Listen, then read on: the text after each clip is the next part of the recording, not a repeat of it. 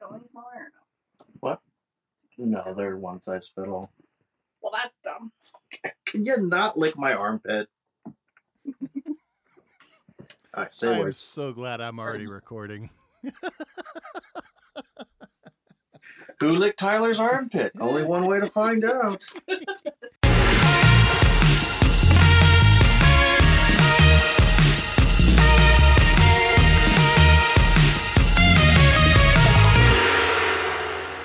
Welcome back to Dad's Meat World, your weekly trip back to the 90s through time travel via podcast. That's right, 2023's most advanced technology available. This week, we're coming at you with Dad number 1, Brett, handing over to Dad number 2. It's me, Tyler. And this week, we are going to be taking a look at Sister Theresa. So, Tyler, We actually have a special guest this week. Since we're talking about Harley Kiner's baby sister, one of us thought, hey, let's get one of our baby sisters in to talk about this. So, who are you, baby sister? My name's Rachel. And you are? Your sister? That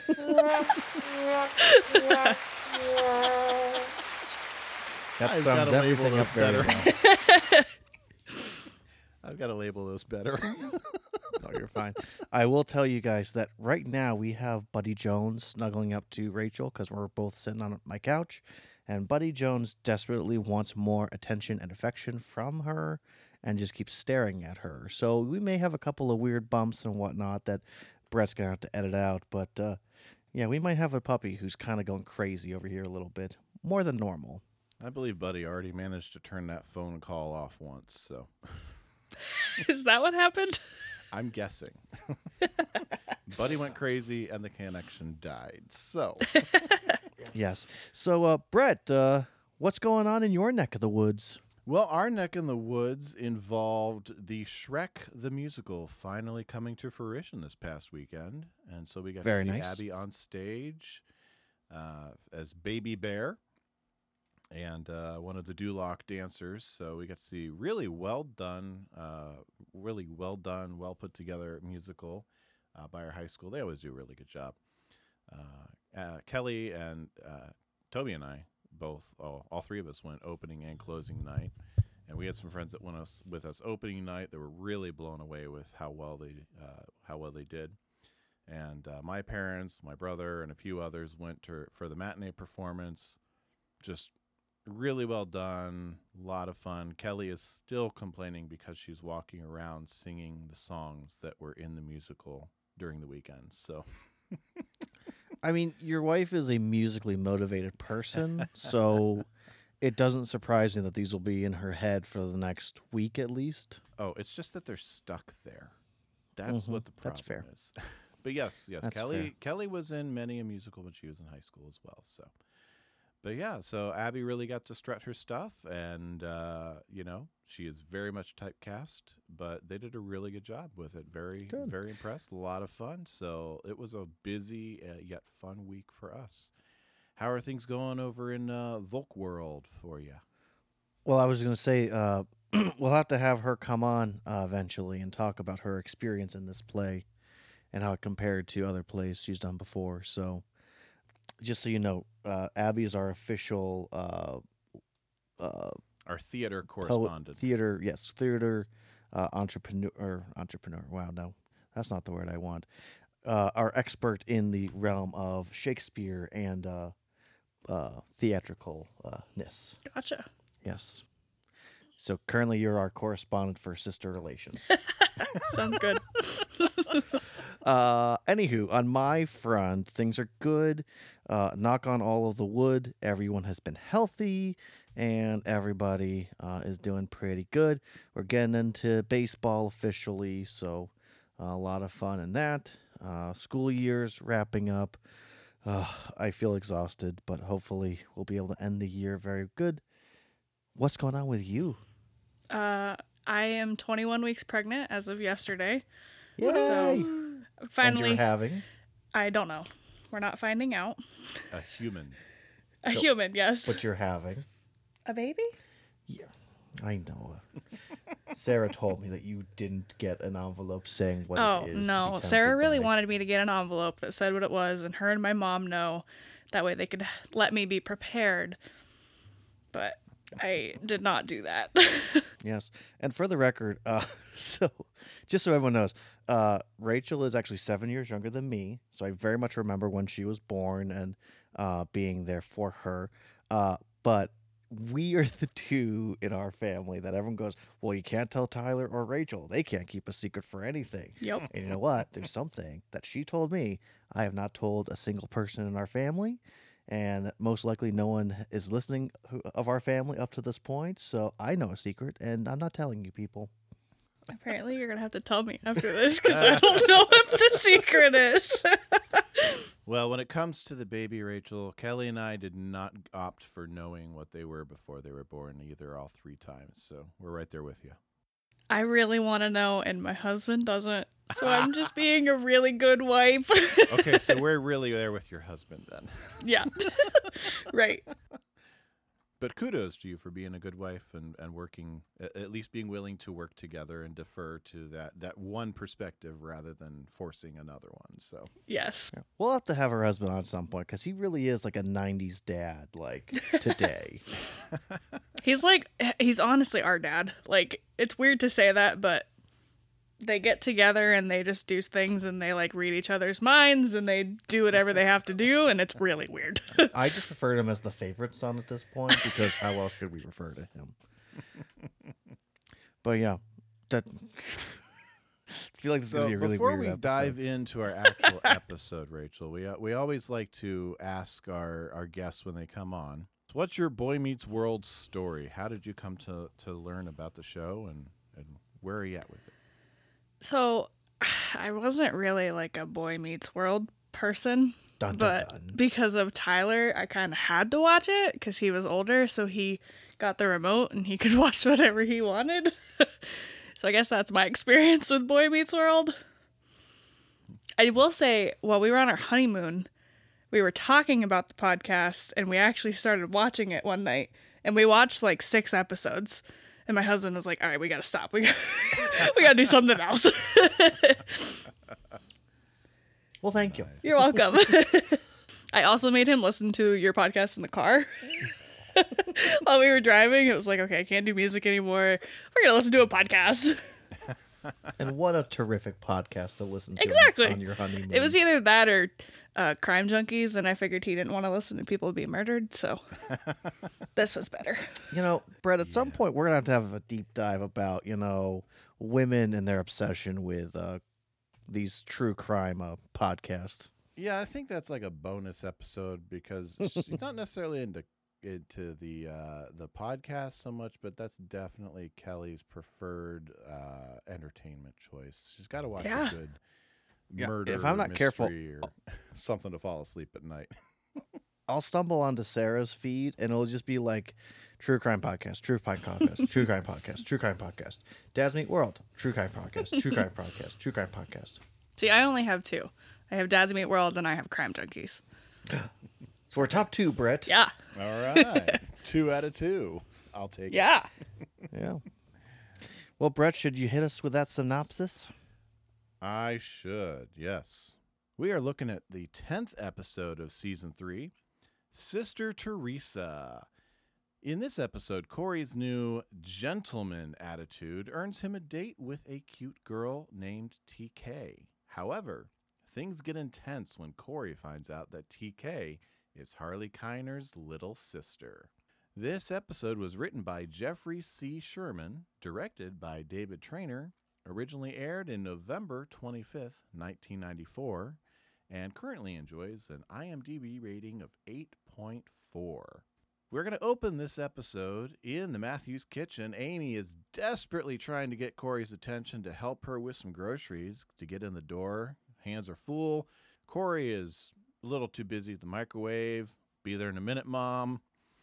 And, of course, bag tears, groceries spill. Amy gets her way in, and then Corey is finally available to help because his socks are done microwaving. Mm-hmm.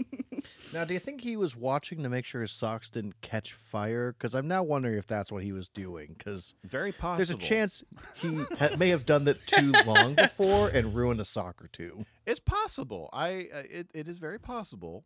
This is not necessarily new territory because in the early 90s, there was a pretty prominent episode of Seinfeld where Kramer likes to have his clothes come fresh from the oven as well. So it's not new ground that they're breaking to bring something fresh out of a heated source, so it's like it's fresh from the dryer. So I wonder if in the Boy Meets World universe, Corey watches Seinfeld. But did you guys ever warm up clothing so it feels fresh from the dryer?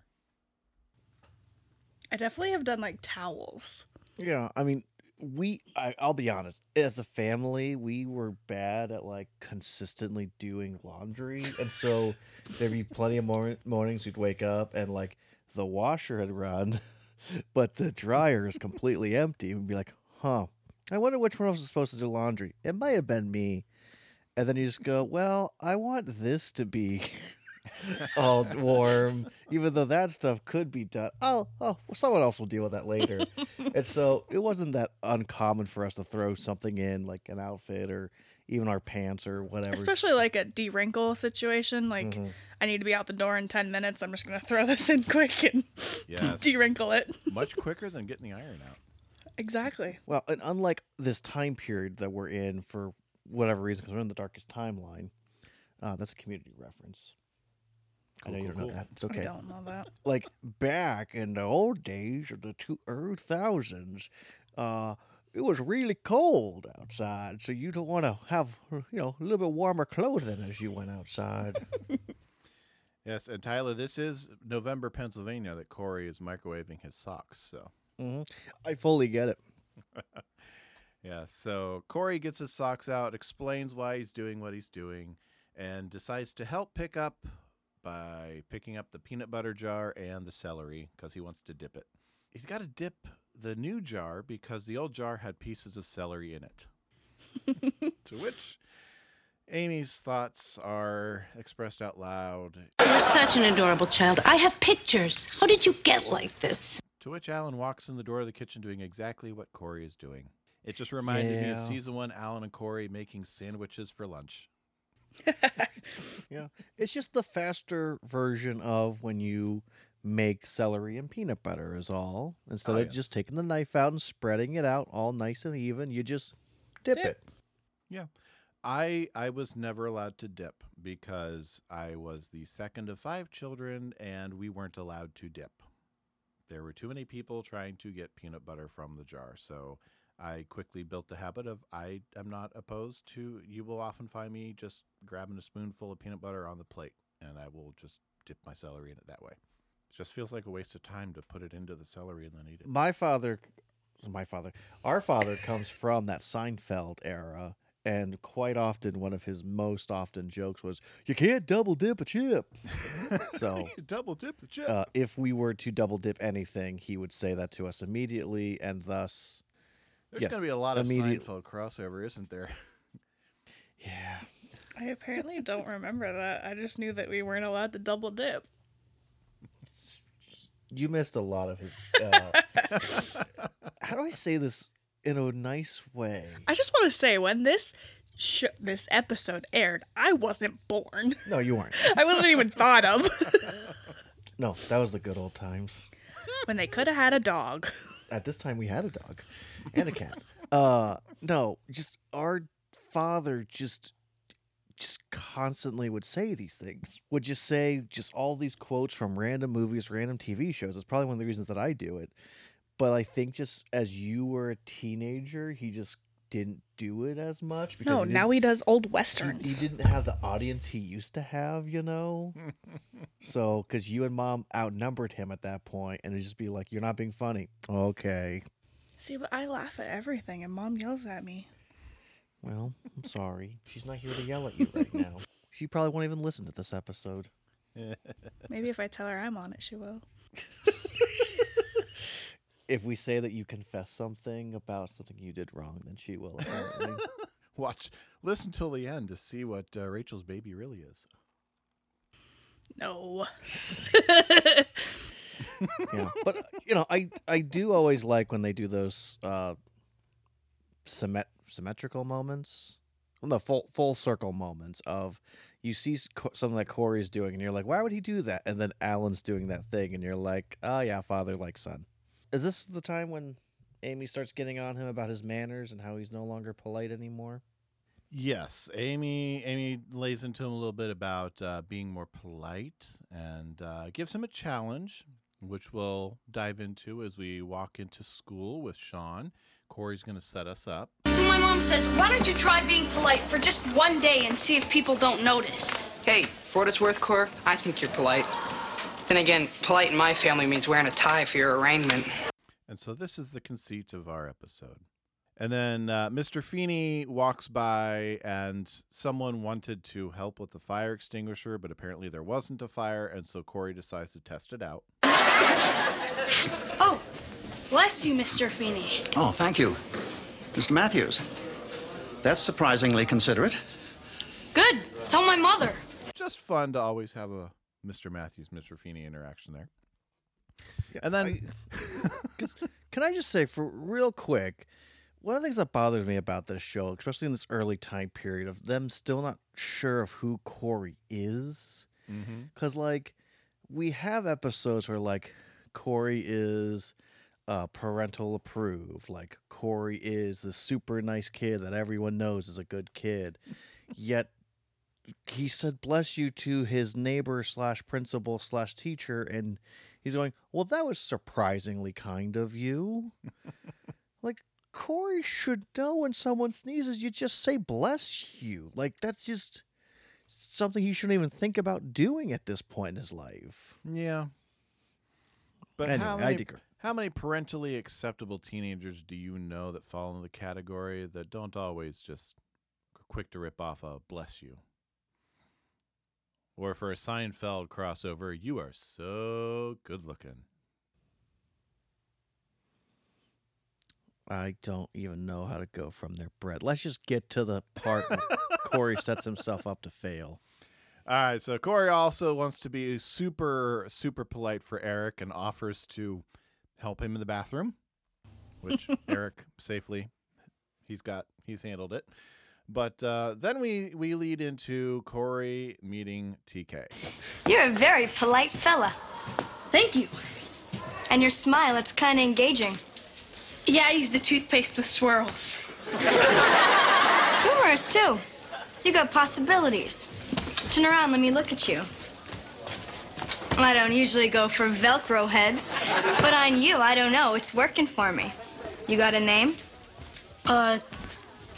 Corey. I'm Theresa. My friends call me TK. Oh, nice to... Oh, gosh, I knew this was going too well. Chill, it's a pen. Keep in touch. All right, Cor. That girl. She wrote 7 numbers on my hand. What could that possibly mean? It means caller. Sean, how can I call her when I don't even have her... Oh! Hey, real quick. In your interactions with boys in middle school / high school, did they seem this dumb then to you as well? Like that they wouldn't know that I gave them my phone number? Just any way in which you could have potentially flirted with a boy you liked, and they just are clueless. I don't know. People thought I was kind of mean in high school, so... Okay, those people that think you're mean don't count, because most people thought you were nice. I mean, I grew up where, like, you gave out Snapchat first, and then from Snapchat, you got the phone number. Like, you started at Snapchat. Kyle and I started with Snapchat, and then progressively went to Facebook, and then we went to phone numbers, and now we're married. See, back in my day, we would just text each other. We thought, whoa, Dee, this is like reading someone's mind. Yeah, see, but Snapchat, you could see what they were doing. It gave you a look into their life. That's what AIM is for. All right, well, I didn't have AIM. AIM was not a thing anymore. I remember when you had AIM in Yes. MySpace. I had Facebook and Snapchat. Brett, what did you think of that interaction with TK and Corey? I'll say this. It definitely plays into how we have established Corey and his emotional intelligence around girls so far this season. Yes. He's definitely aloof. He does not realize right away that he's being flirted with. He's very quick with a response, about the toothpaste. Maybe a little bit too dumb about the phone number thing, but it's funny. I'll allow it. So Tyler, what do you think about Corey and Sean there, especially Corey and his interaction with TK? Well, here's the thing. Corey is oblivious, and I don't think it's a bad thing. Like, one of the things that is quite clear with Corey in the span of the second season is that when Corey is trying to hit on girls or trying to scheme, he is really, really bad at it. When he is naturally trying to just be himself and just, being who he is, it's works really well in his favor. Yeah. So it's almost like when Corey's confident and when he's just himself, that's when girls tend to notice him. Mm-hmm. Wink, wink, nudge, nudge to anyone younger listening. Yes. So anyway, before we go to our commercial break and come back. Before we do, let's talk about TK, Theresa Kiner. Yes. Who we'll find out later. Please do. She is played by Danielle Harris, his first and only appearance on Boy Meets World. Now, Danielle went on to a very successful career after this appearance and already had a pretty solid base in Hollywood before this. She currently has over 100 acting credits on her resume. She got her real start before this playing Jamie Lloyd, Laurie Strode's daughter in the Halloween series. She was in Halloween 4 and Halloween 5. She has also appeared in Growing Pains, Roseanne, The Wild Thornberrys. She also appeared later on in Rob Zombie's Halloween reboot movies, the Hatchet series. She's become a modern scream queen, if you will. She has a lot of credit in the horror movie realm. In the last couple of weeks, when we've talked about the one-off girls in this show, this is the first one that's actually had sustainability in Hollywood, so that's awesome. Great pedigree in Hollywood, even before Boy Meets World appearance. Would have loved to see her show up more often. Yeah, it wouldn't have been interesting if she would have returned at some point. Would have been, yeah. So, we returned from our break. We're in class. Oh my gosh. Real quick, hold on. What if she actually was Lauren? Like, what if instead of it being Lauren, it was actually TK? She left, became a nicer person. Bada bing, bada boom. That's the reason Corey tried to cheat. That would have been an even deeper level of emotional resonance. I feel like this is a lot of spoilers happening. It's a Have you not 30-year-old fully watched the series. show? So when you leave here, you need to watch the whole thing. Okay, well, not when I leave here. We skate by on spoilers because this show originally aired in 1993 to premiere, and it is 2023 now. So we feel okay spoiling character and plot points for a show that's been on the air for 30 years. So we're okay with it. Gotcha. I mean, just when Feeney dies, this is a real emotional moment, in season 3. Okay, I know that Feeney doesn't die in season 3. I'm not that dumb. I know that Feeney goes to college with them, and then he's a dean. No, he's not the dean, but he dates the dean. Mm-hmm. Ha ha! See, I know more than you thought. You just have it's almost like you have a few little bits and pieces throughout the years, because probably I'd be like, oh, this is at Boy Meets World. Oh, okay. And then it's a couple days later, here's Boy Meets World. And then, so you're constantly seeing some specific episodes, potentially multiple times. So we go and we're in English class. Yes. Yeah. Apparently TK has decided that she also wants to be in the same class as him. She is, and she's got herself all set up. Ah, there he is. There's my guy. You know, it's funny. I got this thing here called homeroom. Yeah, this note covers it. TK, what are you doing in my homeroom? Our homeroom now, sweetie. Okay, Theresa, welcome aboard. Pick yourself a desk. Mr. Turner, is it okay to sit two to a desk? I'm thinking no. For a 5 spot? Okay, this is the next day. They talked on the phone for 2 hours the night before, which beats Corey's previous record with talking on the phone with a girl by 2 hours. So we're setting up that TK moves fast. So here she is. She has changed homerooms to be in Corey's homeroom. It's our homeroom, sweetie. She wants to share a desk with him and even offers to bribe the teacher with a 5 spot to share a desk. So we're setting up very quickly that TK comes from a very different world than Corey does. Well, Brett, I'll ask you, what was the first time you ever talked to a girl like for like a long actual conversation on the phone? Oh, on the phone? I was in high school. It was a girl I dated in high school that is actually in the days of calling cards and prepaid cell phones. That was when you did things that way. In the middle of nowhere, when you didn't have your own cell phone plan and wait for nights and weekends to kick in, you just bought prepaid cell phone minutes or used a calling card, and yeah, would often be an hour or so. Yeah. What about you, Tyler? I will say, well, in this time period that Corey's like, man, we was talking on the phone for 2 hours. It was incredible. I do remember like a light switch moment for me, like going into my 9th grade year where I was like, oh, I think I can talk to girls now.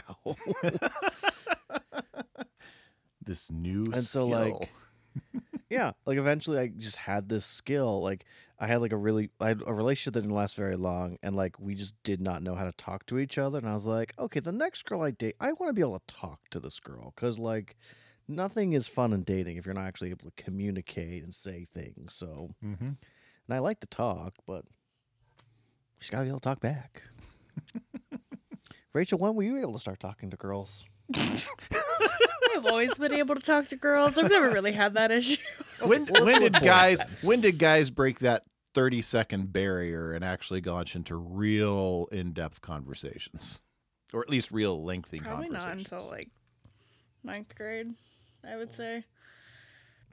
I thought you were gonna say going into my senior year when I started talking to my now husband. No, he isn't really a phone call kind of person. Like, we can text and... He's not much of a talking person. No, he's not. And that's why we get along so well.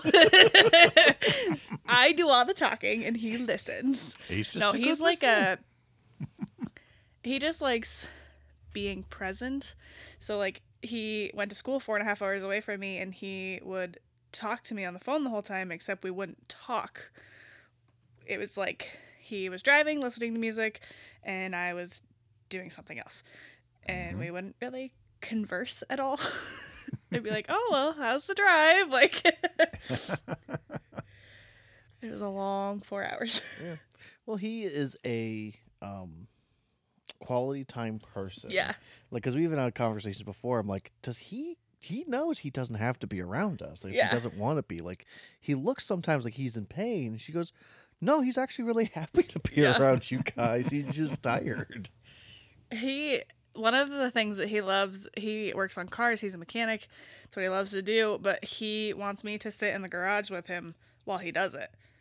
And, like, I mean, we'll just put music on. We won't talk. I'll play on my phone. And that's how he wants it. Like, he just wants me to be there and be present with him with what he's doing that he loves to do. And I don't know. It works. There you go. If being present for you works, then awesome. I just want back rubs at night and we're happy. I get the feeling that's not what TK wants, though. No, because we get I home. think TK's ready for ring by spring. Oh, yeah. TK is ready for ring by Friday. But TK, we get home to the Matthews house, and Corey has arrived home to a wreath. That alone would have been excessive, but wait, there's more. Your very own life-size candy clown. Whoa, can I play with him? Sure, and then you can eat him. Why can't life always be like this? And now it's time to tell your parents. Who's TK? She's this girl who kind of likes me. No kidding. And I have you to thank, Mom.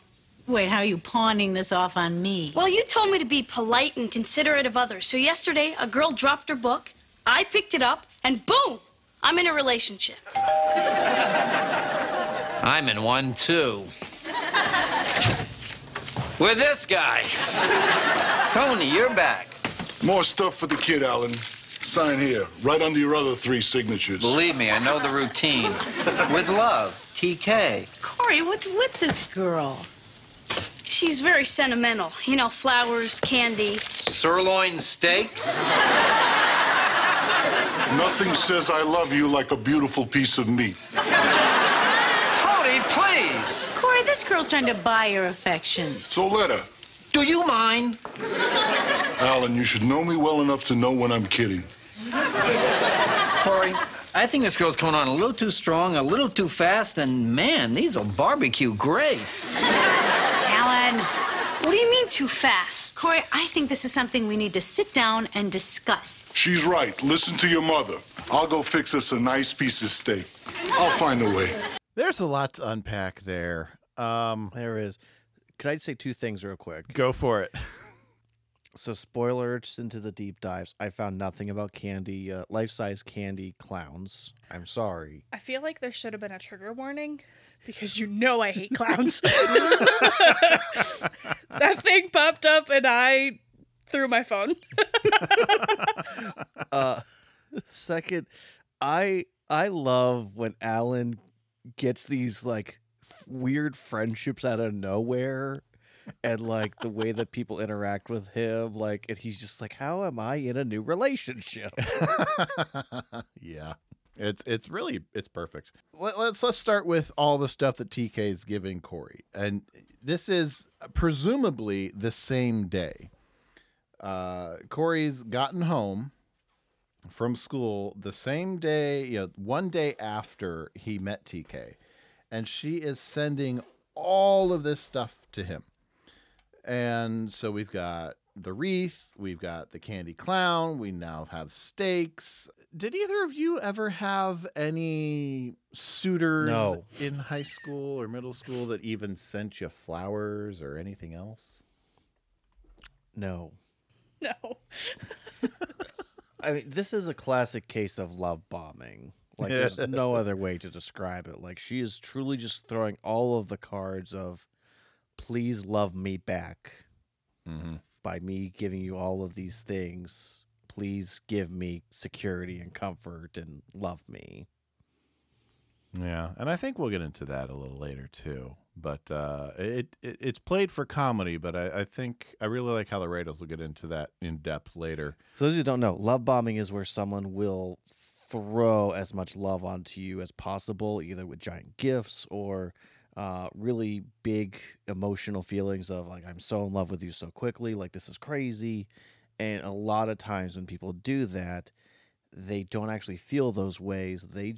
They're trying to get you into a relationship with them. And so they say the things without meaning the things.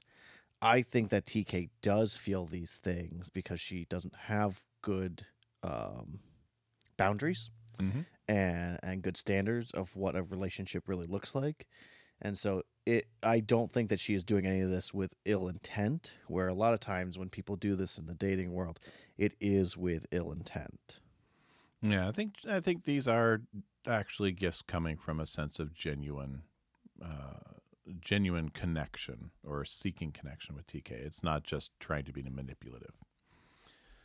I would love for someone to send me steaks. Why are you looking at me with that statement? I was just saying. If somebody sent me steaks, I would gladly take them. Yeah, and so we've Are you also. saying you don't like a good steak? Oh yeah, I'm not getting into this with you right now. And so Amy's kind of surprised because Corey not blames, but pawns it off on her that it's all because of her. Be polite, and it's. Alan and Amy are both very, very much, we need to slow things down here. This was yesterday, and this is a lot all at once. And I don't think Tony's being very helpful He's joking in his own way, but I don't think he's being very helpful. Well, we don't know this yet, but we will discover that this is the same Tony that is Uncle Tony, who owns a bike shop. So, well, let's get into Tony the delivery guy. He's played by Herschel Sparber, and he will come back twice more. Once this season, once next season, he'll be Sean's Uncle Mike, who will, yes, as Tyler mentioned, he will repair Mr. Turner's bike at one point. He has 50 acting credits on his resume. Usually shows up as like this type of mob or mob adjacent guy. NYPD Blue, News Radio, Star Trek, Deep Space Nine, Titus, Columbo, My Name is Earl, and a handful of others. But yes, he's definitely typecast, and yes, we will see him again a couple more times. well, I mean, let's just go complete theory out of nowhere. He has a twin, Uncle Tony, Uncle Mike. They don't talk to each other because they're mad at each other. But let's just assume that they are part of a, shall we say, a business of sorts. That, you know, they know how to get things that other people can't get at a much more reasonable price, if you know what I mean. Well, if Tony and Mike are related by twins, that means Sean and Harley are related at least distantly. It really wouldn't surprise me if that was actually the case. Like, you could have made the argument when, quote unquote, we meet his brother in the episode in the third season that easily could have just been Harley instead. Mm-hmm. And just, you know, we're learning after the fact that Harley and him were actually related. Yeah. So anyway, it's going to be a minefield to make that whole situation make sense. Yeah, so we close out the scene knowing that despite all the comedy, Alan and Amy are very concerned that this girl is coming on really hard, really fast, and they're it's not that they're concerned so much for Corey. It seems that they're concerned about TK's motivations. They don't know her, they've never met her, but this all does not present well for them. Mm-hmm. And so we go to school the next day. TK is upset that they sent a wreath and not roses. And so she gets on the phone. We have a nice little clip here. You're my guy. It makes me feel ladylike. Put Tony on. Tony, wreaths and roses. Do I gotta come down there myself and straighten you out? What is you? Oh, it's you. It's always me. Listen, I'm so very, very sorry. You like that, Frankie? I bump into this guy and he apologizes. That's polite. Isn't that polite? Wait a minute, you're saying you bumped into me? That's how I saw it. His fault entirely. I only hope that you can find it in your heart to forgive me. Yeah, but what about your shirt? Oh, that's no big deal. There's plenty more like it. Hey, you, shirt. Come on. Love Joey. This is probably the weirdest thing to happen this episode. Yeah. Or this season. Like, it's just like the bullies are all of a sudden nice. Too nice. You're 2.5 months, almost 3 full months into your career at John Adams High, and all of a sudden Frankie and Joey, who you met on the first day, are tripping over themselves to be nice to you. Now, I know Corey's not the deepest, most critical of thinkers at times, but he should really be thinking a little bit more than, oh, this is just really powerful, polite stuff here. Yeah, it plays into his naivety. Yeah. Just, I guess being polite really is the way to go. Yeah. Now we're like 2 days, maybe into our third day of this relationship, give or take. Clearly, he's never asked TK what her last name is. Yeah.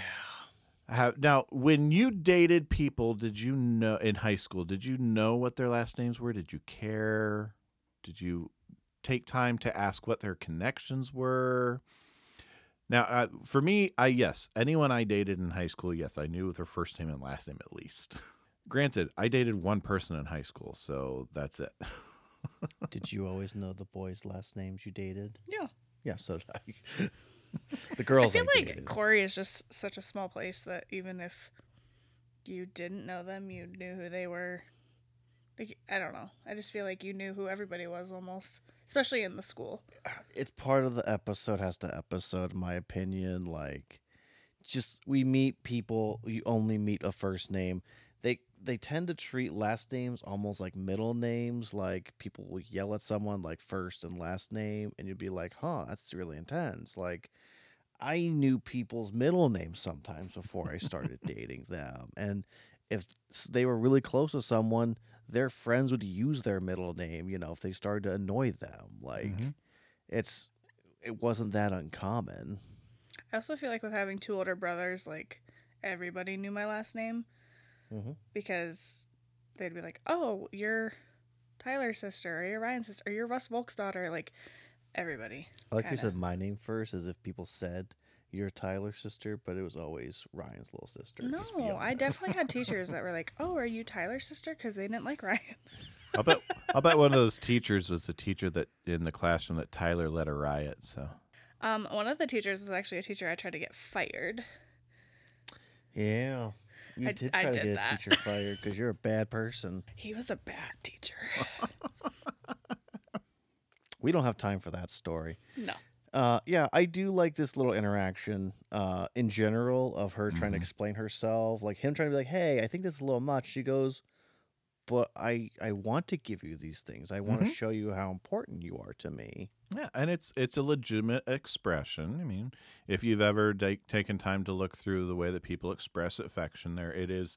Giving of gifts is one of the 5 main accepted expressions of love, and if you go by the 5 love languages, but it's always been an accepted expression of love and affection to give gifts.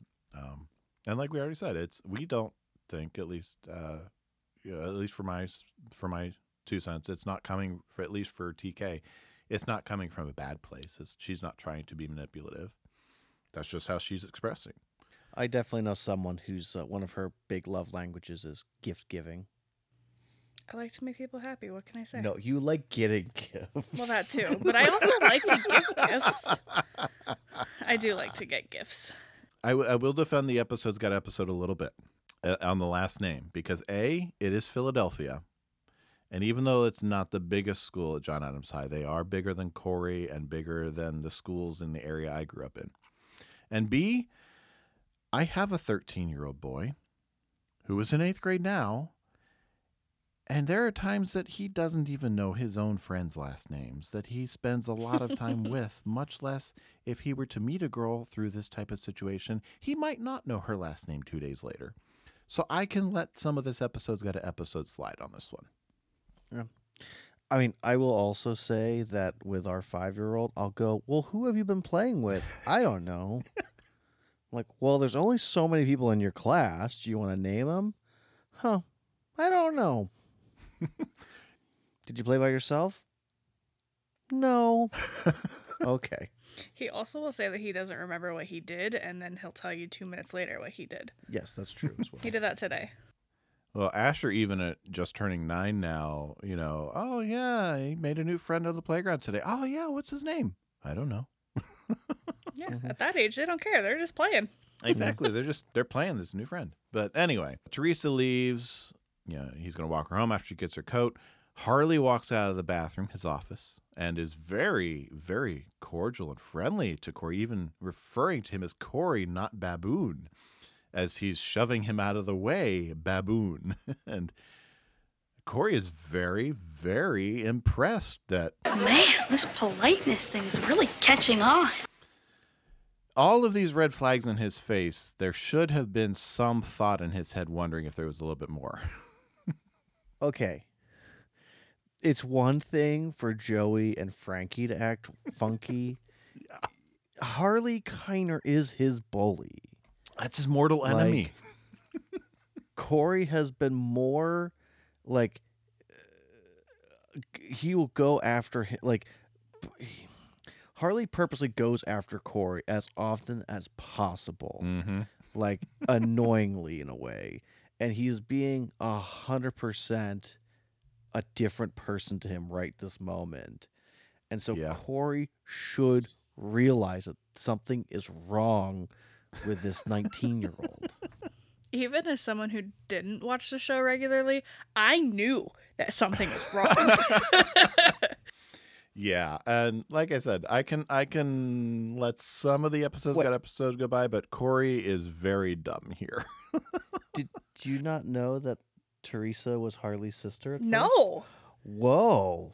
I had no idea. Then the episode did exactly what it should have for Rachel. Yeah, I had this no viewing. clue who she was. Yes. That's awesome. That surprise was because, the synopsis that they give is, it's a show that's been around for 30 years, but someone coming into it fresh who didn't know the connection, they did exactly what they were supposed to. Yeah. Good job. Yeah, good job, Once writer. I saw that part, I kind of put 2 and 2 together, but yeah, before that, I had no clue. Yeah. Wow. That's awesome. And I like we get a little bit more a little bit more poetry from Harley about the change in him. That was then. This is not then. Because here on Dad's Meat World, we love Harley's poetic soul. Yes, his poetic nothingness. And Harley leaves, and we get a nice shot of the lockers behind Corey, and Mr. Feeney wants a word. Ah, Mr. Matthews, just the man I wanted to see. Perhaps you could tell me the meaning of this masterpiece? TK loves CM. Now, what could that possibly stand for? Well, I think someone named TK apparently loves, corn muffins? Would you like to take another shot at that, Mr. Matthews? No, sir, that was the best I could do. See in detention? Yes, it seems unavoidable. Very subtle. Sean, she's obsessive. She's crazy. What's gonna happen to me? Just relax, Cora. Tell her to slow down. Your date with her tonight, canceled. So, you like my artwork, Fuzzy? I'm having a matching one tattooed right over my heart. Oh, no. Please. Look, about our date tonight. Oh, it's all set. I got the movie tickets, made the dinner reservations. It's under the name Fuzzy.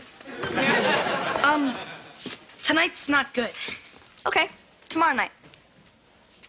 Look, Theresa, I think you're a really, really nice person. You're gonna bail on me? No, I just need some time. Oh, I understand. I understand that no matter how much you give to some people, they're still gonna turn around and stab you in the back. I thought you were different, but you're just like every other guy I've ever met.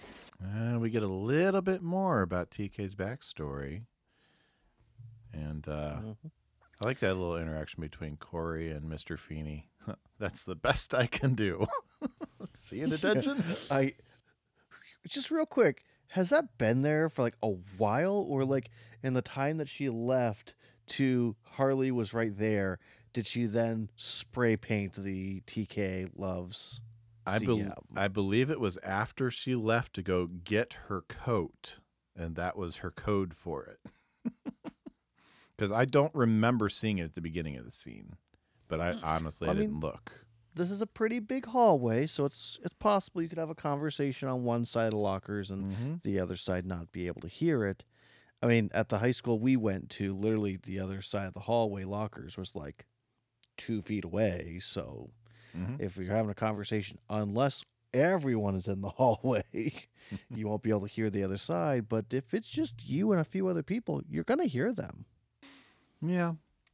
But I think we're supposed to understand that that's what it is. And with TK's reputation... Episode after episode. Well, yes. And with TK's reputation and Harley's reputation, no one's going to stop her unless a teacher happens to walk past. So, yeah, a little bit of episode's going to episode there. Unless a kickboxing teacher comes along. Yeah, he's not in the hallway today. Yeah, so Rachel is our resident female perspective. What do you think about TK's quick shift there from being excited for her date with Fuzzy to all of a sudden him backing off? I mean, he was very nice about it. He could have been like, hey, you're over aggressive. I can't handle this. We need to take... He was very nice. And he didn't even get to say, like, that he needed just a little space. And she kind of flipped the switch on him. Yep. Yeah, she immediately took the words as a form of betrayal and ill will towards her as a person, and not necessarily just we're in 7th grade and this is going very fast. Right. Yeah, very interesting interaction. I do really love the next scene in Mr. Turner's class, by the way. Yes, Sean and Corey are talking about how TK seemed to be really upset, and Sean wants Corey to steer into rudeness until the politeness blows over. Listen, I'm sorry. I was teaching while you were talking. I love when Mr. Turner gets down right behind it, because you can tell in the background he's been talking the whole time, and they're just having their own moment.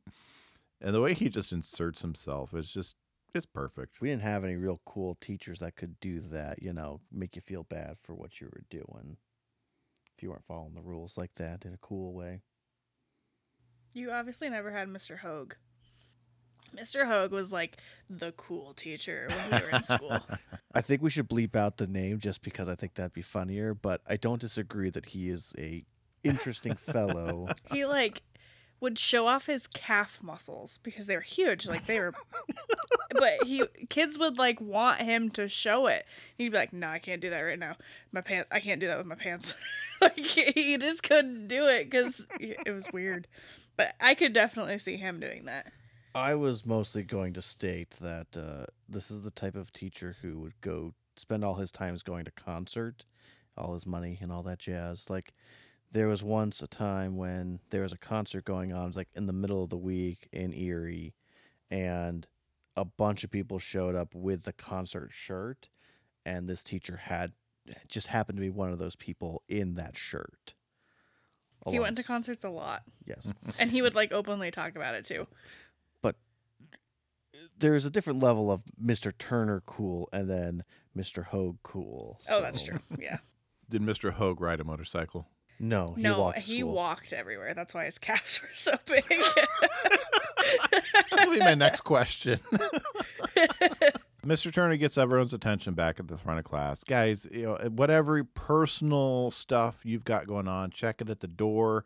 And then Joey walks in, says Janitor Bud wants to see him because he ran over his bike with his truck down in the parking lot. My bike? Read poems. Turner leaves. Joey and Frankie send everyone out in the hall except for Baboon. Because I am extremely distraught. Do you happen to know why? Yes. Someone has stolen the sweet angelic smile from the face of my sister, Theresa. Your sister? You mean TK's? Theresa Kiner. And nobody breaks the heart of Harley Kiner's sweet baby sister. Look, Harley, I swear, I had no idea she was your sister. You do realize you'd be dead already, except that Theresa says you're a gentleman. And lucky for you and your kneecaps, I deem this a very rare and desirable quality.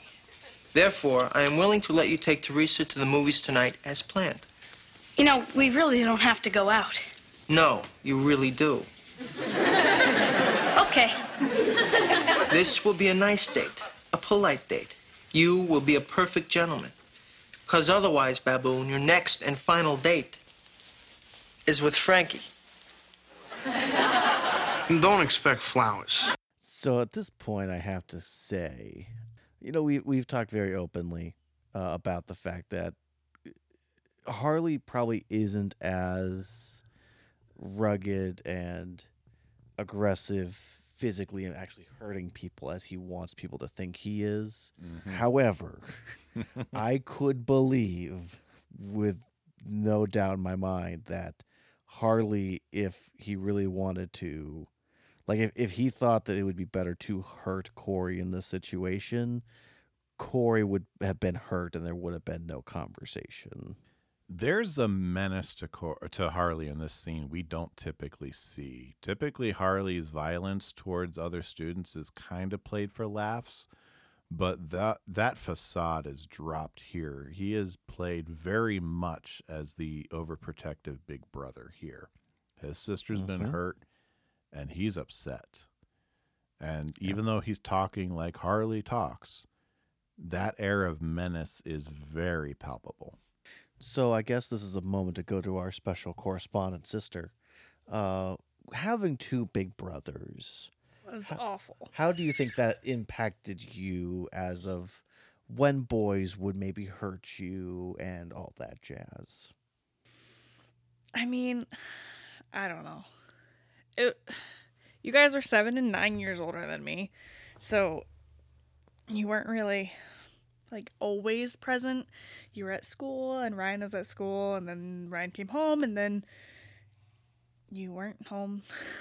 But you both were very overprotective, I would say.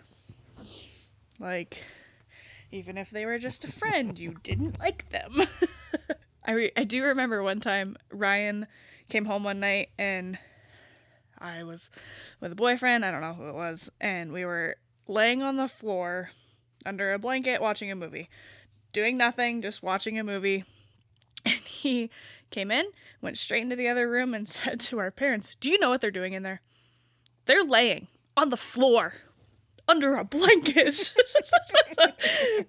Like, he was very concerned and didn't like it. But I don't really feel like you guys ever like overstepped your boundaries. Like, you let me do what I had to do and make mistakes and grow. Well, there was a point when one boyfriend did really hurt you and people had said some pretty horrible things about you, and I'm pretty sure our oldest brother was ready to throw hands with whoever he needed to throw hands. Yes. I was not close enough to, but he was ready to. Yeah.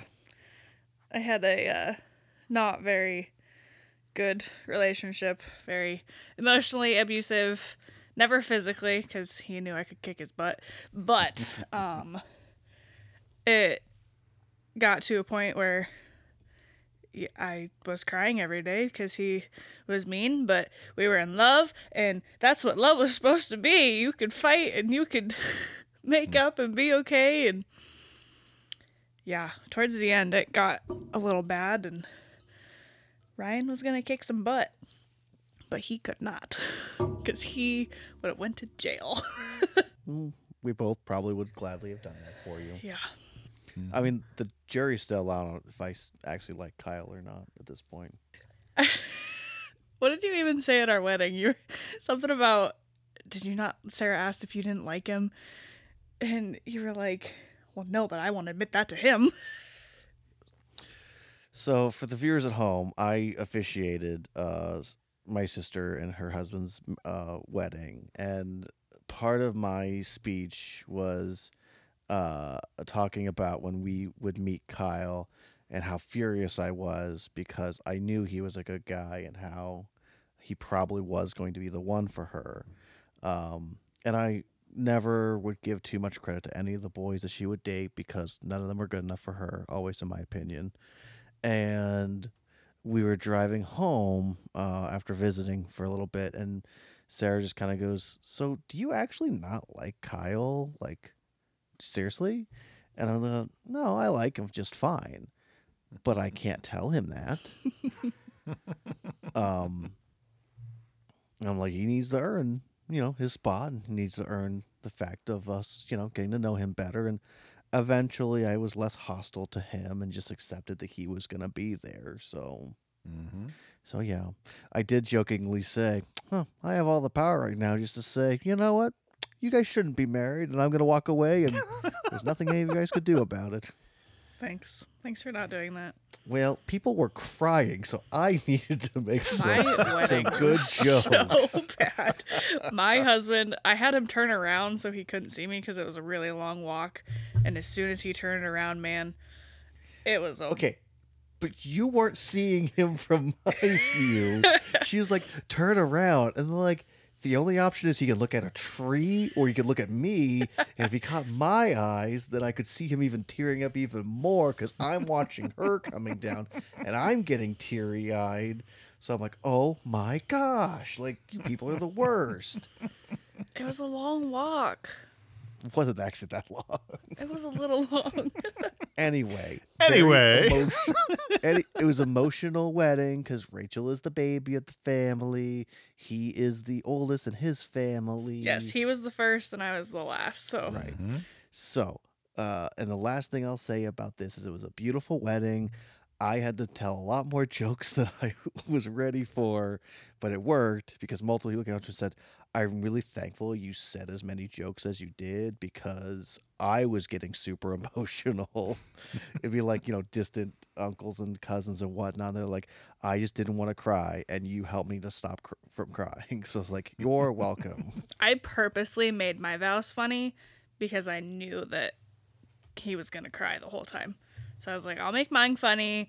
He can do his sentimental crap and cry and do all that stuff. I mean, I cried, but I made my vows funny. All the sentimental crap. Oh, that sentimental gushy crap. Yeah. Yeah.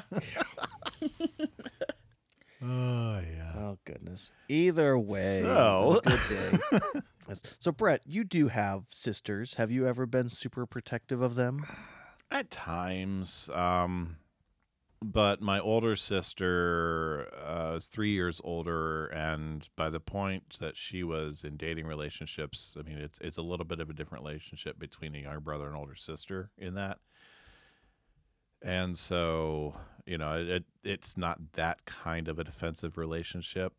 To be fair, I don't know that I really ever approved of any of her suitors. I firmly remember in high school you talking about your sister and her ex-husband, and it's probably the first time I really heard like hatred in your voice towards someone, because it was very fresh and raw, and I knew, I was like, oh, this person you do not like, you do not want anything to do with this person. Yeah, that was a bad relationship, and there've been a few, but and not just because I'm her brother, but there were objectively bad relationships, but again, as the younger brother, there is not quite that level of a defensiveness. When you're in 7th grade and your older sister's in high school, and you don't necessarily like her boyfriend, you can't really intimidate them. Well, I will say, though, I have seen you be defensive of each of your and protective of your siblings. And, Yes, I have. So I whether they want you to or not, I know you are protective of them. I am, yes. Not necessarily always. And there is also a time where once we've hit adulthood, honestly, when we were all kids, when we were all in middle school and high school, we were all homeschooled. There wasn't really a lot of dating going on for any of us. I mean, older sister finished high school at a public school system, but the rest of us were all homeschooled. There wasn't really a lot of dating that went on for the rest of us outside of, I dated one person in high school. The rest of them, there might have been a dance that one might have gone to, but really it was college and beyond. And by that point, you're in that zone of, even though you want to be protective and defensive, at that point, you're also into that adult phase as well, where there is also an area where you have to extend that I don't want to call it rope, because you're not the parent, you're not in charge. But there was one relationship with my youngest brother where I was set to officiate the wedding. And so during the premarital counseling, we got to the end point of the premarital counseling, and I was very honest with them that I did not believe they were ready to go through with the marriage. They were ready to be married yet, and that I could not in good conscience move forward with the ceremony. And that did some damage relationally, and to this day there are lingering after effects, but that marriage no longer stands either. I acted on my want to care for my brother and for his benefit. So yeah, I have been defensive of all of my siblings. I am the second of 5, and so when I have been able to, I have tried to act. But yeah, like I said, a lot of our relationships happened when we were all into adulthood, so it's a little bit different. So let's look at Corey getting ready for this date, where he's dressed like a ventriloquist dummy in an effort to push TK away and turn her off with his gentlemanly ways. And Eric's going to share some thoughts. You know, I thought you had a date, but apparently you're going to Sears to take pictures for Grandma. This is for my date. We want to make sure he's totally unappealing to this girl. That's good. Play your strengths. Oh, gosh, she's here. Sean, stay with me. Come on, what's the worst thing that could happen?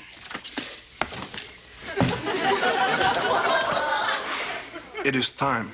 I got a date with Frankie! Miss Kiner's waiting in the car to go to the movies. Oh, that's better.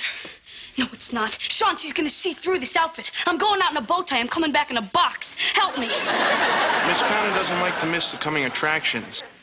Fuzzy.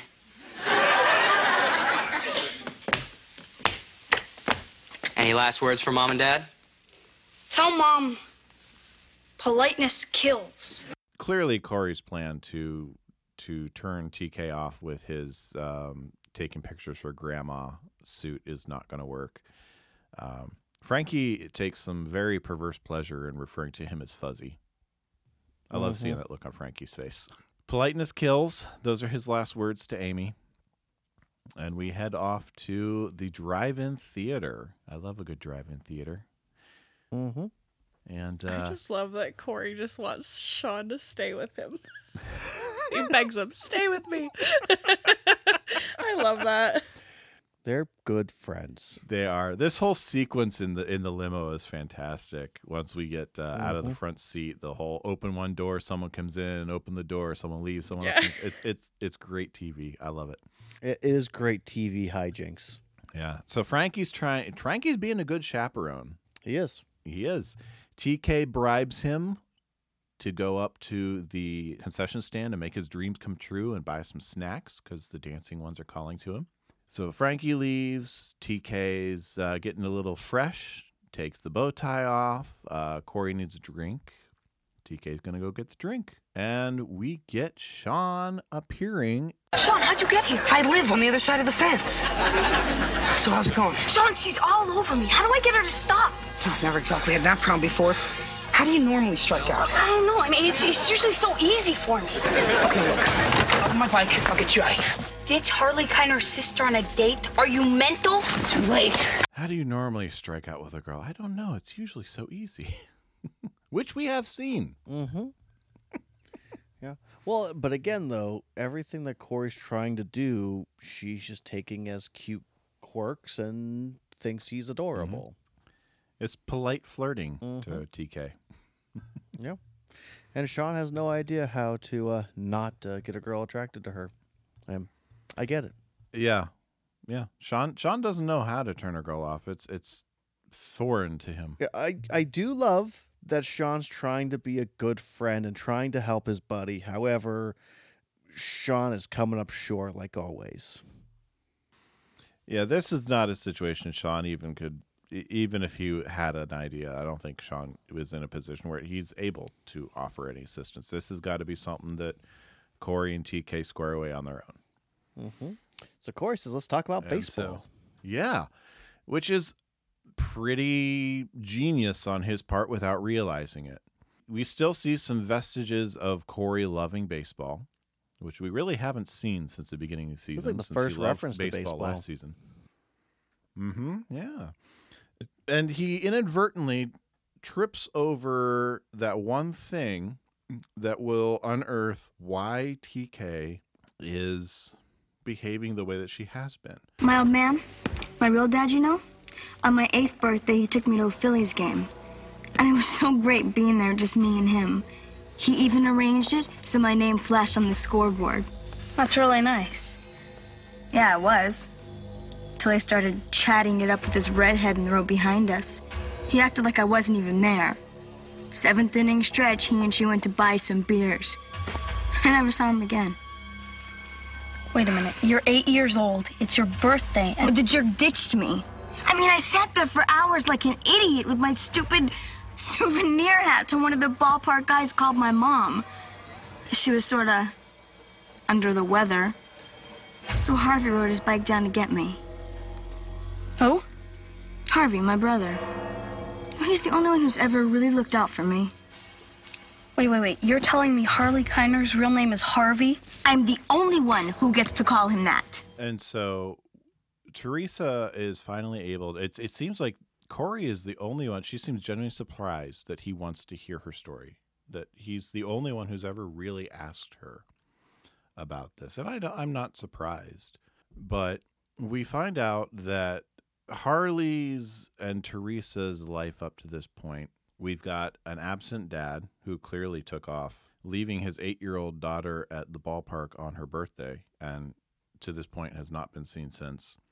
Mom, that under the weather code for alcoholic mother who was too drunk to respond. Harley is the classic older brother who steps in as a parental figure when parents are absent one way or another.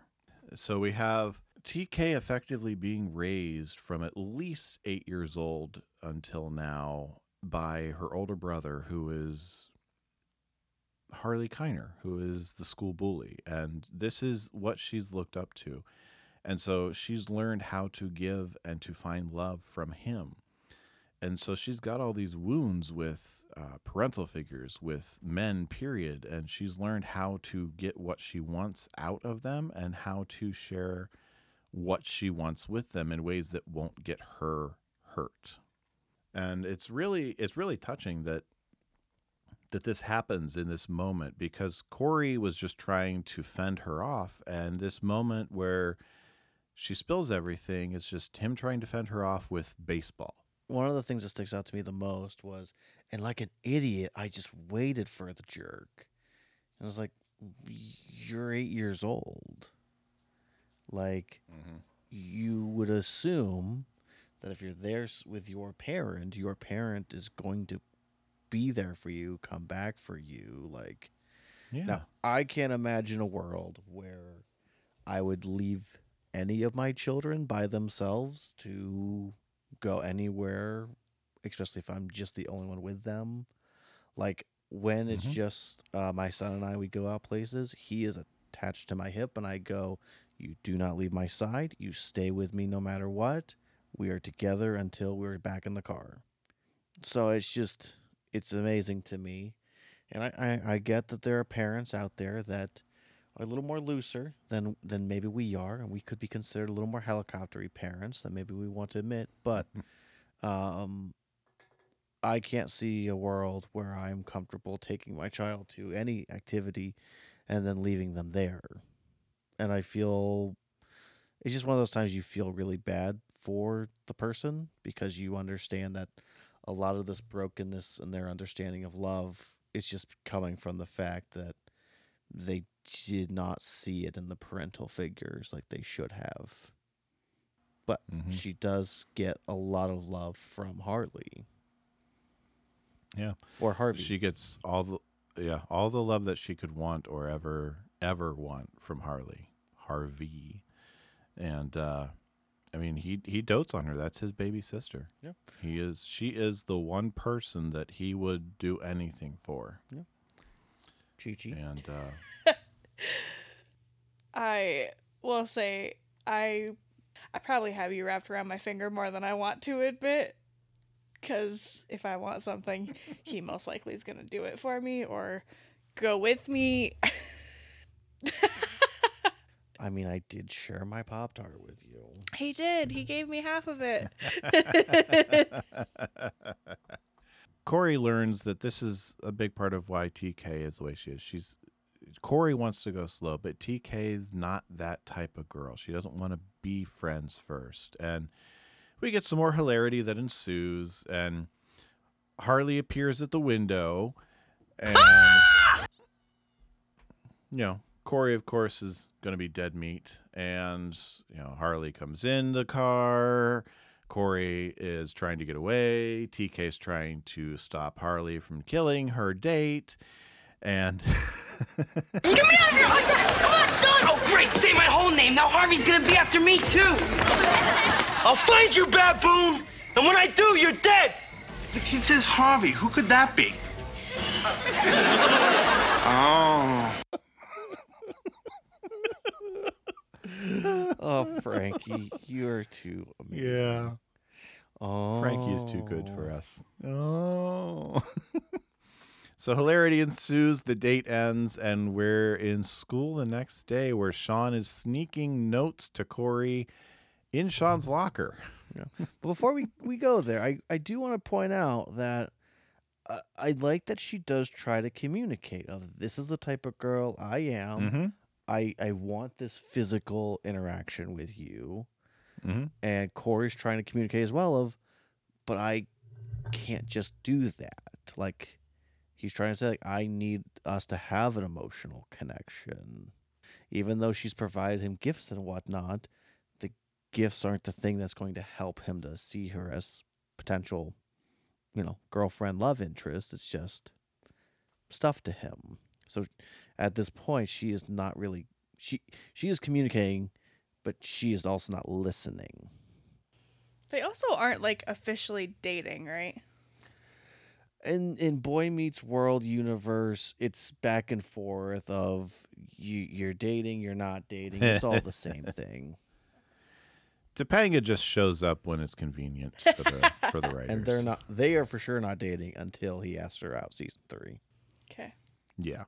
At this point, TK, she's communicating, but she is communicating from within her shell. She still wants to be in control because that's how she keeps herself from getting hurt. Sean is slipping notes. Harley finds him. I like the little note that Corey tries to keep him from pulling out because he's wired to explosives. And that, of course, doesn't work. Mm-hmm. Sean gets shoved in the locker. And Harley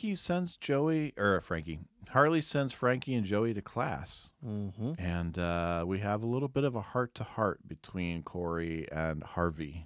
She was all over me, I swear. You expect me to believe that my angelic baby sister actually came on to you? Harley, I wouldn't make this up. It's the truth. You gotta believe me.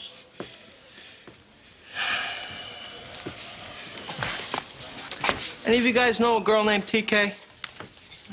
Is she fast like he says she is? Oh, yes. You guys know the K in TK? Stands for my sister? Oh, no. This is very disconcerting.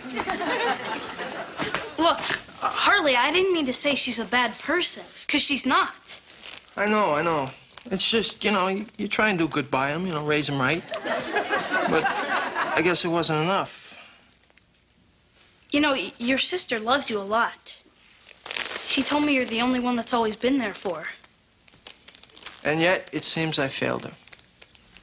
Oh, it's the pressures, the demands of my day. I mean, I'm so busy collecting lunch money and dunking kids' heads into toilets. I hardly have time for my sister anymore. You do the best you can. Yeah, she needs more. She just needs somebody to set a good example for her. And you're always going to be the biggest influence in her life. Yeah, I could talk to her, set her straight a little. Yeah, that's what's important. Not who she's dating. Well, personally, I was kind of hoping she'd date you. Of course, that's up to you and TK. But if it works out and you go out again, you take her somewhere nice, eh? See, my sister, she deserves it. So, Harley, does this mean me and you were okay? No. And there's a lot that's in there that's played for laughs, Yeah. It's my day's full. I'm collecting lunch money and dunking kids' heads in toilets, but I mean, I've worked with a lot of teenagers over the years, and you've worked with your share as well, where I've seen a lot of teenagers who have, for one reason or another, absent parents who are looking up to an older sibling or sometimes even no one who is there to take care of them. And it's conversations like this that, even though it's played for laughs, even as I'm talking about it, it's gripping my own heart and twisting it, because as I see Harley deliver these lines, Danny plays it for laughs, but even in that, I see enough of what Danny's saying that I've seen it on the faces of lots of other teenagers. Mm-hmm. And I mean, I've seen teenagers whose parents have dropped them off for events that their mother was dropping them off already completely blitzed, and very possibly could have left that parking lot and driven into a tree. I have seen parents who had no clue where their teenager was and honestly didn't care. I have worked with teenagers who, even though this is the story of a fictional character who was left at a baseball stadium at 8 years old, I've probably lost count of the emotional trauma and damage that were done to younger children by parents that were just not prepared to have children or didn't want the children they had, that they left them to the care of other people, whether there's their siblings or someone else that would step in. And so even though this is played for laughs, it still gets me, because this is an honest confession that I have heard. And I've sadly witnessed it far too many times.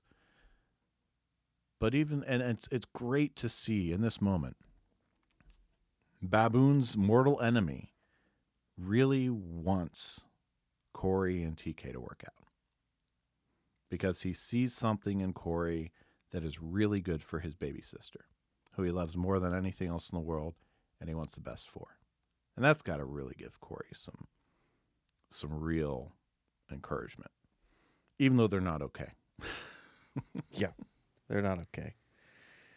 Yeah, I mean, I view it more as the show wanted it to be a funny moment, you know, of him acting like he's quote unquote the parent in the situation, and isn't that silly the way he talks about it? But I mean, Harley has been responsible for raising his sister. And even if his father was around before he up and disappeared, he probably was parenting her in a way. You know, I tend to joke with Rach, because I go, you know, you had 4 people constantly looking out for you. Like, and I would always say, like, well, is Kyle gonna ask my permission, because I had a giant hand in raising you? He didn't, which I feel like was kind of rude of him. But you know, it's just it's different. And a big part of this episode too, and what I like about it is that reality for Harley, and why he may act the way that he acts, and the persona he puts on, because not only is he trying to protect his emotions, but he also is trying to create a shield for his sister, so that way nothing comes to her. And it's also, it is played for laughs, but he doesn't want to believe that his sister could be anything more than that adorable little girl who he had to pick up from the baseball game. Yep. So to believe that she could be becoming a girl who's interested in boys, who she wants to make out with and, you know, have real relationships with, would be really scary for him. I know it was scary for me whenever she started to. So at the end of the day, this is, outside of the fact it's being played for laughs, this is a really beautiful moment in the show. Any thoughts on your end? I mean, our parents weren't absent in any means, but Oh no! Please don't think that of Tyler. No, but Tyler and Rachel's parents at all good-looking people. Yeah, their parents were very involved. Tyler is just really, really connected to Rachel. Yeah, and is very, very involved. But I definitely wanted to be around you as much as I could. I mean, you had friends over, and I wanted to be in there. I wanted to know what you were doing. I wanted to know what games you were playing, what you were watching. I mean, I watched freaking WWE. Like, I just wanted to hang out with him, and that's what I watched, was WWE, because why not? My brother's watching it. I'll watch it. So if I wasn't building something with my dad or shopping with my mom, I was trying to do whatever he was doing to keep up. I feel like when you're the younger sibling, that's what you're always doing. You're always trying to keep up. Grow up. I wanted to grow up a lot faster than I should have. I agree. And so we get to close out. Before we get to the closing scene, I do love that Sean tries to be like, "You can't scare me, Kiner." Yep. Yeah, I was going to leave off with that we leave the school, but Sean is still stuck in his locker. Corey leaves without Sean, so he's a little bit full of himself, knowing that Harley sees him as someone that's worthy of his little sister. Have you ever actually seen someone in a locker? No, we've talked about this before. Just saying. Yes, we have had many conversations about these lockers on this show. And I'm going to say what I've said before, which is very tiny people were able to fit into the lockers. And I only know this because they would put themselves in there for videos that we were shooting. And it was never anything that you could just, like, I know for me, I could never get into the locker because I could never get out, except for the football lockers, because I would go and sit in there if I really needed to, like, separate from the guys for a little bit. But no, our lockers were not big enough for that. And it definitely wasn't big enough for two people to be in there making out. Yes, but Sean is all in there by himself, and we don't know how he got out or when, but we do know he did. And so we end the episode in the tag with TK has joined the Matthews for dinner. She has provided lobsters. She's speaking very robotically. She's clearly memorized a little scripted, Mr. and Mrs. Matthews, thank you so much for inviting me to your lovely home. And it's all going really smoothly until Eric realizes one of the lobsters is missing a claw. And that's just too much for TK. She loses her cool, flips out. Everyone's kind of staring, and then she realizes, back into my mode. Mr. and Mrs. Matthews, thank you for inviting me to your lovely home. You have to wonder how many times she had to Practiced. restart. It's How many so times during that monotone, dinner too. did she restart? Mr. and Mrs. Matthews. Clearly not something that TK has ever really said. And yeah, that's the episode. And like I said, I would love to have seen more of TK around, but sadly, this is the last we will see of her. I will say I did find a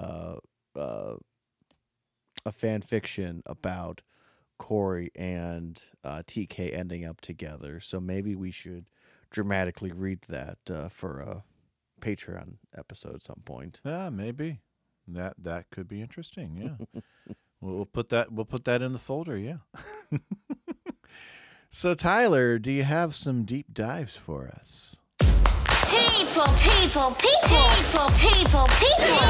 People. Am I the only one who read the summer reading list? Aw, Minkus. Alrighty, so let's start off with Mother Teresa. Sister Teresa is kind of a play on person, Mother Teresa. So Mother Teresa is a nun and a missionary, well known from being in the Catholic Church, known as Saint Teresa of Calcutta, I think so. Devoted her life to caring for sick and the poor. Born in Macedonia to parents of Albanian descent, and having taught in India for 17 years, Mother Teresa experienced what she called a calling within a calling, and she helped establish hospice and centers for blind, aged and disabled, and leprosy colony. In 1979, she received a Nobel Peace Prize for her humanitarian work, and she passed away in 1997 and was beatified in October 2003. I'm assuming that's a Catholic thing. In December of 2015, Pope Francis recognized a second miracle attributed to Mother Teresa, clearing the way for her to be canonized on September 4th, 2016. Basically, she did a lot of good work for a lot of good people, was awarded for that, and quite often you'll hear people go, "What am I, Mother Teresa?" So it's just funny that she's considered a holy-ish person, and definitely Theresa Kiner is not. I was trying to look up these gifts that she gave him, and I really struggled because I already said this before, but did not find anything specifically about the whole giant candy guy. Now, I would take a guess that it's more or less a statue that they put candy on. It's not completely candy, but it's only there for a few minutes, so we're not worried about that. But let's talk Omaha Steaks for a minute, because that is a thing. Hashtag not yet a sponsor. Not yet. Omaha Steaks, seriously, work on it. We will gladly promote this sucker if you send us some stuff, Omaha Steak. Yes. So basically, from what I've gathered in the price ranges that they have, you get a ton of food for right now. The deals they got is anywhere between 130 to just shy of 200, getting a lot of meat. So it would not surprise me if she could afford to get something like an Omaha Steak to be sent that way and it coming in multiple boxes. Now, do I believe that she's getting it from a legitimate business? Probably not. And that's all part of this whole thing is, yes, she's getting stuff, but is it really as high priced as it should be? Potentially not. It honestly would not surprise me if that floral arrangement that Corey received was actually from like a funeral that got done and they took off "sorry for your loss" and put "TK loves Corey." So I Googled what beatified means. And in the Roman Catholic Church, they declare someone blessed and worthy after they've deceased. Ah, interesting. Cool. Well, thank you for that. Limousines. Right now, kind of as a general Google search, you could get a limousine roughly between 70 to 150 an hour per night. It could be anywhere from like 425 to 950, just depending upon, I'm assuming, the area, availability, all that jazz. I will also say that part of the problem is that Frankie is the driver, and Frankie, being the oldest, like 16, may not legally be allowed to drive a limousine, like does not have that specific certification. But would it surprise me if somebody has a business that uses limousines and he took one, potentially his parents maybe drives one, or Tony has a connection? And again, I'm not saying these people are super sketchy, but I'm also not saying that some of the stuff that they're doing and using aren't legit. So limousines operating in Pennsylvania must be licensed with the public utility commissions and maintain adequate insurance coverage, adhere to the commission vehicle safety registration. Unlike taxi cabs, limousines provide transportation by advance reservation within points in Pennsylvania. By definition, limousines are luxury type vehicles seating 10 passengers or less. Excluding the driver, limousines shall have a minimum of air conditioning, AM/FM radio, deluxe leather or fabric upholstery, deluxe wheels or wheel covers, 4 doors, wheelbase of at least 109 inches.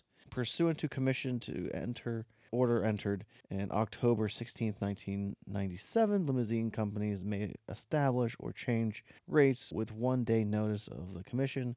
Rates may be based on mileage or time or both. Gratitudes may be included in the rate if included the company file tariff. However, customers should be informed of any and all changes, including gratitudes, when quoting rates of service. Now, I have to say real quick, the first time I ever went on a real vacation where I stayed somewhere and had people transporting me, I didn't realize that gratitudes were a thing. And my wife looked at me and said, "I'm pretty sure you need to tip these people." And I'm like, "How much do we tip them?" She goes, "I don't know. Just grab cash and hand it to them." And I said, "Okay." Finally, I have what the average movie cost when going to see it by year. It's not necessarily going to be the same for drive-in, because drive-ins are different. There's a drive-in that's not too far away from us. It's like $7 or $8 adult or person. Some places do by the carload or individuals in the vehicle. It just all depends on the certain place you're getting it from. The average ticket price still in the year 1994 would be about $4.18. Adjusted for inflation, it's about $7. Now, if they were to take that date in about 3 months, you're looking at about average ticket of $4.35, which is just for inflation about $7.09. I also saw another thing of like cheap dates throughout the decades. I couldn't get one up closer to this time period. It floored me just how cheap dates actually used to be cheap dates, and now those really don't exist, except for like hanging out at somebody's house and watching a movie and getting McDonald's. So, Brett, should we get into our life lessons? We should. You know anything about the Odyssey? Huh? Did I say you could talk? I didn't teach you that. My friend Mr. Matthews will lead the discussion. Do I have to draw you a picture? Okay, before we get into that, I'm sorry, I forgot one last thing. Way to go. I did a rough guesstimate.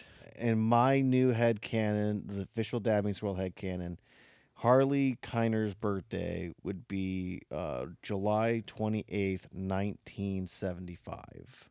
Because from the way that the first episode makes it clear is if he has been a senior at least 2 times, and this is the 3rd time, this is probably his last chance to graduate. Because there's a certain point where schools will go, sorry, you clearly aren't here to actually learn, and they'll kick you out. You can only repeat so many times, and you're too old. Yeah, I'm going with the premise of Harley has a summer birthday, like a July birthday. So the first time he would have gotten and was a senior would have been when he was 17. So school probably could have thought, well, he's just not mature enough yet. Let's hold him back, give him another chance next year. He blew off that chance, and now this is like his last opportunity. Also, the actor who plays him, his birthday, the date is on the 28th, so I figured I'd give him the 28th for that because of the actor. So, but yeah, 75 would mean that after he graduates, he would then turn 20 soon after. So that's why I went with 75. So yeah, and if he doesn't graduate, he's just literally too old to be in the school anymore. Exactly. So. That's probably why he got a week at detention. So Tyler, what did you learn this week? So for me, I think the biggest thing I learned, and it's not really a learn, it's just a reminder of the importance of the relationships that you have and keeping them special, but also accepting of who those people are. And just because you recognize who they are now does not take away from your memory of them. Whether it be a sibling relationship, cousins, even your significant other, of who they were when you first met them and how you changed over the years, and your parents as well. Brett, what'd you learn? Again, not just like you. It's not so much learning as it's being reminded that it's really important, especially when you have kids. So if any of you good-looking people are parents with dating age teenagers at home, suckers, or even any of you good-looking people who might be listening who are of dating age, that it's important to know what might be behind the way that people choose to act or communicate or express themselves. Because just like with TK, people are hurting in different ways. And that hurt that we might not see is going to impact and influence how they choose to react to things and how they choose to try and control the world around them.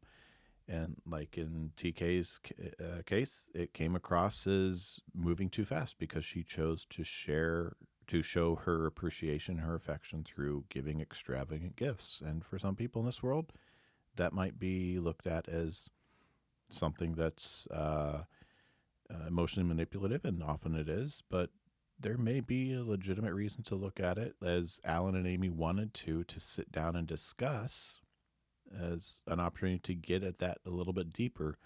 Why are these gifts being given? Why are these dramatic and showy steps being taken in this relationship?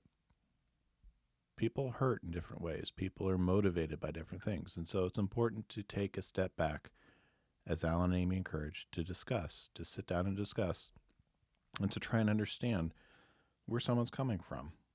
So what about you, Rachel? What did you learn this week? I kind of going off of what you said, like you don't ever know what anyone's going through, and you just gotta treat people the way that you want to be treated, pretty much. People are always hurting and going through things, and they might not tell you directly what they're going through, but you never really know what's going on in someone's life and world and what they're feeling, and even if they give you extravagant gifts. Mm-hmm. You really can't tell, especially if their mouth's wide open and they're trying to talk to you. What? When you're at work and you're trying to talk to someone and they go ahead and like, I said, We wouldn't ever say anything that's important when your mouth's open. We did have somebody leave a review that was like, it was really good conversation. I didn't converse much because I had a water hose, a shop vac, and fingers in my mouth, but it was a good experience. Whoa, what type of work do you do? I am a dental assistant. That will definitely help the good-looking people at home make sense of that. Yes. Rachel has a very select set of skills. Yeah. See, she likes to, if I'm in the chair, be like, oh yeah, remember this one time? And I would be like, I just like to pick on him. I can't correct what she's telling. She's just saying Vast things like emotional that. damage. Yes, thank Yeah. you. That's exactly what it is. Whatever. I don't know why, but while we were listening to this episode, all I could think is, we gave him dinner. We gave him dinner. So, one last task. I'm right? No, you're exactly right. So am I done with my education? Can I go? What grade would you give Sister Theresa? Tyler, let's start with you. I guess I'm gonna have to go with an A+. Like, this is a really good episode. It furthers Corey's development, even if he forgets this lesson in a few weeks. Amy and Alan are trying to help him, but he still fumbles and tries. Sean tries to support him, but is unhelpful whatsoever. And also just getting more depth to the main antagonist is really good. And I think it's episodes like this that make you feel like Harley is in more of the show than he actually is. So, A+. Also, this is the moment when Frankie hears about Harvey. He goes, oh. Well, Rachel, what grade would you hand Sister Theresa? I'd probably say an A-. The only thing I don't like, I do find it a little weird that she's giving all the gifts, because I feel like as a girl, like, you want to be pampered and you want all the gifts. And I understand where they were coming from it for doing it that way, but that was the only thing that kind of bothered me about the whole episode. Because I feel like that's just like a girl thing. Like, you want flowers, you want... She's taking on a more masculine role. Yeah. She's usurping Corey's authority. Right. What would you give this, Brett? I myself, I give it an A- myself. In part, just I could very easily give this an A+, but I know a lot of that is me bringing in my own experience to it, and so I wanted to look at it a little more objectively and let some of those little things that I could very easily look past, like Corey's very dumb moments where she wrote 7 numbers on my hand, which is hilarious, but they're a little bit of they drag his character down a little, not a lot, just a little bit. But there are some moments in here where Corey is just a little too slow for his own good, where in other episodes he would be a little quicker on the uptake. And it would be good to see this continued in some sense. I know it's episodic. I know it's 30 years ago. That's not how TV was written. But it would be very good to see these pieces picked up. And so I do hold, it's a very well done episode, very, very highly rewatchable. But yeah, A-, 3 A's across the board for us. This is actually the most positive guest review I think we've had. That may be, yes. Definitely more positive than our last guest on your end of the microphone. Yeah, our last guest on my end was very negative. No ranting about the patriarchy from your side of the screen. No, actually, it was quite the opposite. Rachel's approach was, "Why isn't the guy doing it?" Yeah. So before we call it an episode, I do have a dad joke for you. All right, hit us. So, all right, this is a joke. This is not a reference to either one of my siblings. Moo. Of the female persuasion. My sister just delivered a baby. I knew she had it in her.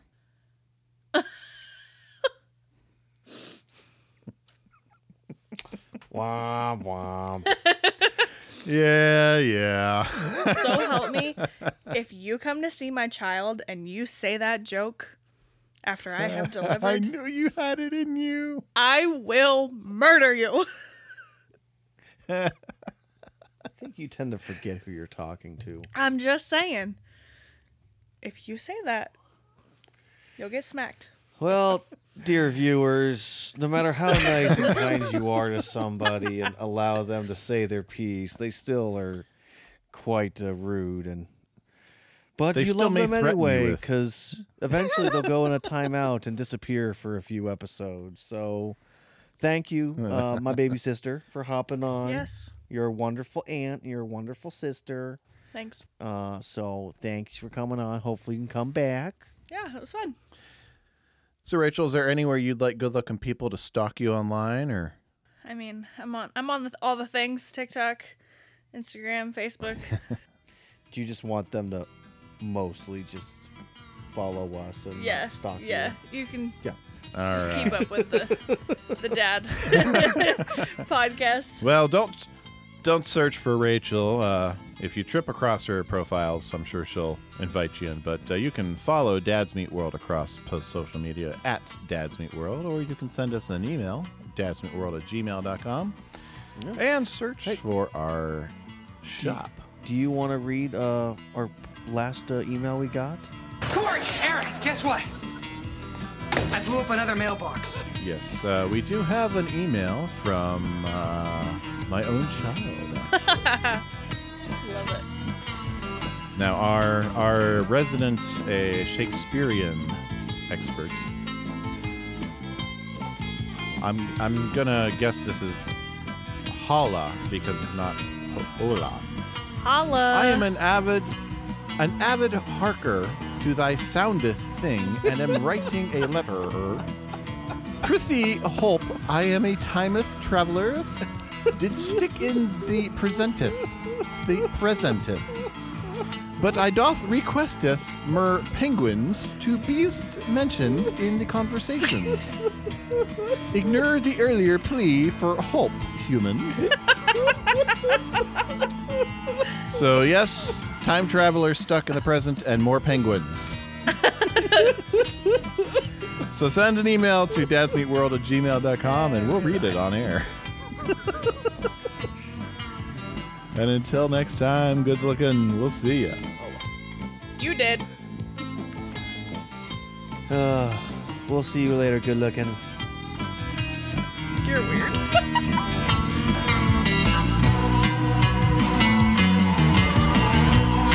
You can find Dad's Meat World on Facebook, Twitter, and probably a few other places just by searching for Dad's Meat World. Dad's Meat World is a production of Headfirst Studios. Headfirst Studios. Tell your story.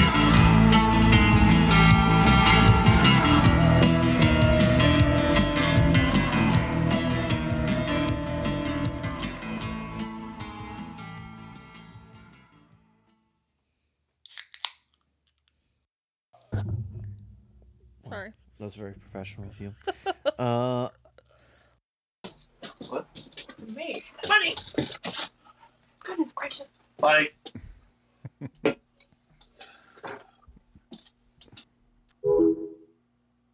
Uh-oh. And that's what happens when Buddy the dog hangs up on us.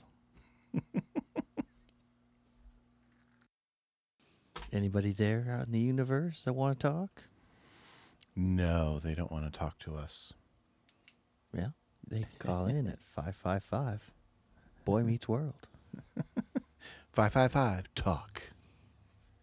TAWLK. 555-555-551. You know, funny thing is you do have pictures of me when I was cuter. I do. A lot of them. Well, that just sounds creepy out of context. Not as creepy as the other ones I'm going to play with. Ah, that's what she said. All right. We ready to skin this cat? Sure. I'm ready to skin this cat. All right. So let's dive in. Cats? We're just saying, are we ready to get started? Well, yeah, but I don't want to skin any cats. Tyler's afraid if we say run this puppy over, Buddy will go crazy. No. And we'll go to commercial break. Good looking people. Because even though I'll edit it out, Buddy has found a diaper. Okay, it is paper towels. Oh, it's paper towels. I was right.